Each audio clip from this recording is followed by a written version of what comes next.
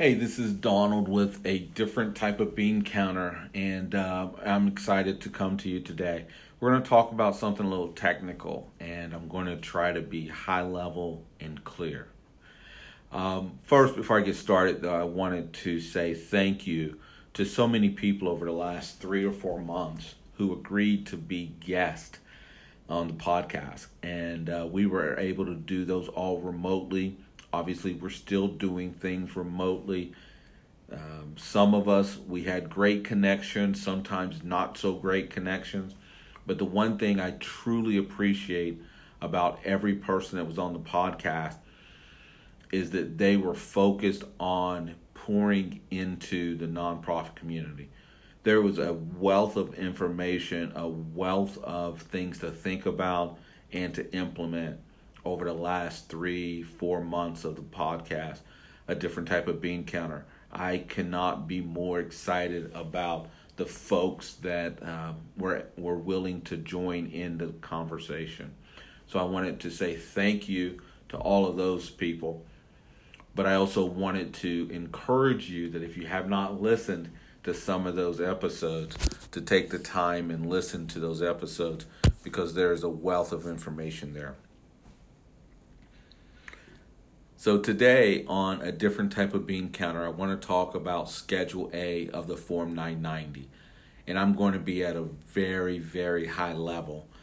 I've tried to do this detailed, and it just does not come off very well via podcast.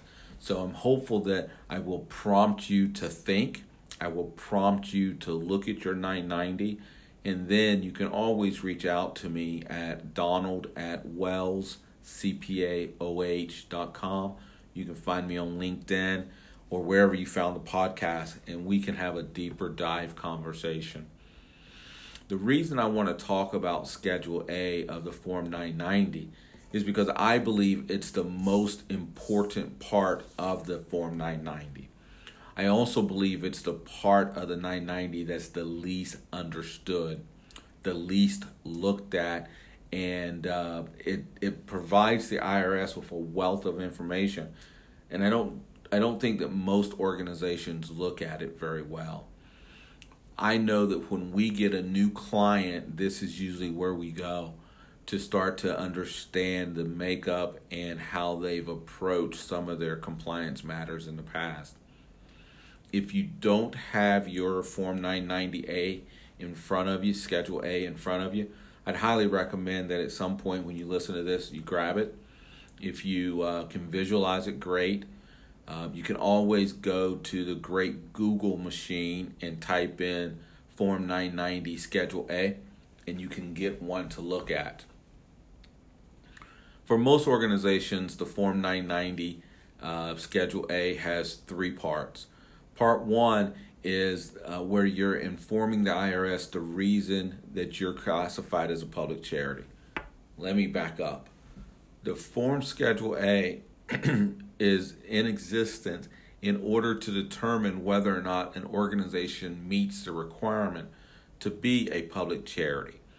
You file with the IRS and ask for your tax-exempt status. In most cases, you ask them to be classified as a public charity. When you did that, you made an agreement with the IRS in which 33 1/3% of your total revenues would come from the public. So this form is in place for you to calculate it and for the IRS to see whether or not you continue to maintain that threshold. That's why this form is so vital and important. This form in and of itself can kick you out of the public charity status. And I've worked with organizations where we've had to put strategies around our ask. We had to put strategies around going to donors to ask them to give in certain ways in order that we continue to maintain our classification as a public charity. Real important that you do that, because if you get kicked out of the public charity status, you probably will be classified as a private foundation. Most organizations do not want to be classified as private foundations. Primarily, private foundations' roles are to give away money. And most of us are trying to raise money in order to do programs, not raise money to give it away. And again, that's a very high level view of it all. Schedule A, Part 1. I want you to, if you can visualize it, there's 12 boxes, 12 primary boxes, and then an A through G kind of a layout on that. Most organizations are checking box either 7 or 10. Box 7 says that you're going to get the most of your support will come from government organizations or the general public. Box 10 says that you're going to get most of your support from public sources and from fees that you charge. So there's a difference between the 7 and the 10 classification. So now, Donald, what is so important about Schedule A that you're doing a podcast on it? Well, there's 2 things, 3 things maybe. First thing is that if you look at either Part 2 or Part 3, where your organization's calculation is, if you start at the bottom in Section C, you'll see where there's a calculation where you are reporting to the IRS the amount of public support as a percentage. You don't want to watch that number. You just need to know what that number is. And if you start to get down around the 30-40%, maybe 50%, you need to become very aware of your campaign, who you're asking, why you're asking. Well, why wouldn't that number be 100%? If you have Schedule 2, you'll see line 5. And line 5 says that the portion of total contributions by each person other than a government entity or public supported organization included in line 1, which are your contributions, that exceed 2% of amounts shown in line 11, which is your total support. So what they're doing is basically heavy donors, and when I say heavy, I mean very heavy. People that give more than 2% of your annual budget on a consistent basis, they get excluded. They are not considered as public supporters if you're in type 2, Part 2 calculation. So if you're an organization and you are funded primarily by heavy hitting donors, that's great. And we never want to say that's not great. But what we do need to be mindful of is that those donors may be creating a public support issue for the organization. And if so, there's strategies around how you can maintain that relationship and not create those issues around public support. In Part 3 of the organization, there's 2 or 3 different twists that I want you to be aware of. The first is that Part 3 organizations get to include fees. After-school programs get to include the fees that they charge in public support. Part 2, you don't get to include any of the fees in public support. So that's a big difference for some organizations. In Part 2, we talked about how those heavy-hitting donors get excluded. Well, in Part 3, we also have exclusions. Part 3, we exclude anyone that's a disqualified person. In the big picture, what we're primarily saying there is that we exclude donations from employees and board members and associated family members of those individuals. So we want those people to contribute because we want them to support, but they don't get to be considered part of the public support calculation if you're a Part 3 filer.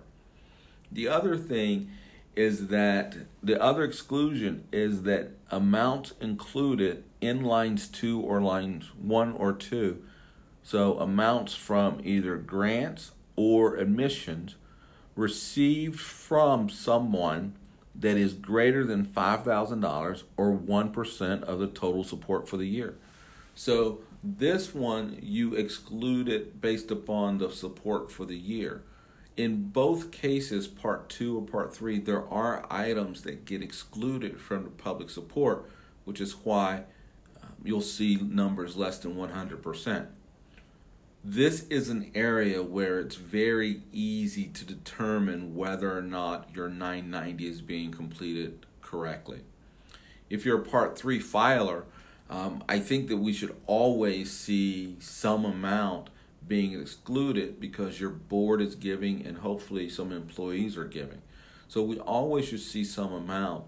Don't be fearful of a public support test that's less than 100%. That's not what this is trying to get you to.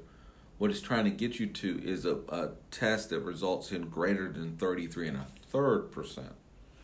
So hopefully that gives you just a couple of things to look at on your form. And I could go into much more detail. I've tried to stay at a high level and just give you something to think about. Look at your Schedule A. Schedule A is, in my opinion, the most important part of the Form 990. Most people, most organizations are not completing it properly. If you're not completing it properly, then you don't know for sure what your public support test is. Where are most organizations falling down and completing it? They're falling down in the exclusions.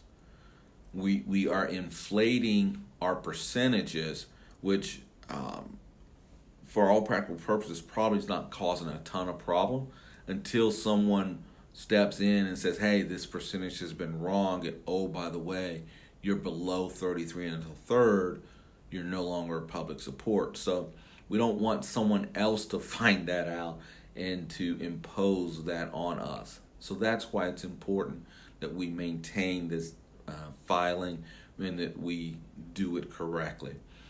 Again, that's very technical, but I think it's important because I am seeing more and more Form 990s where Schedule A is not completed properly.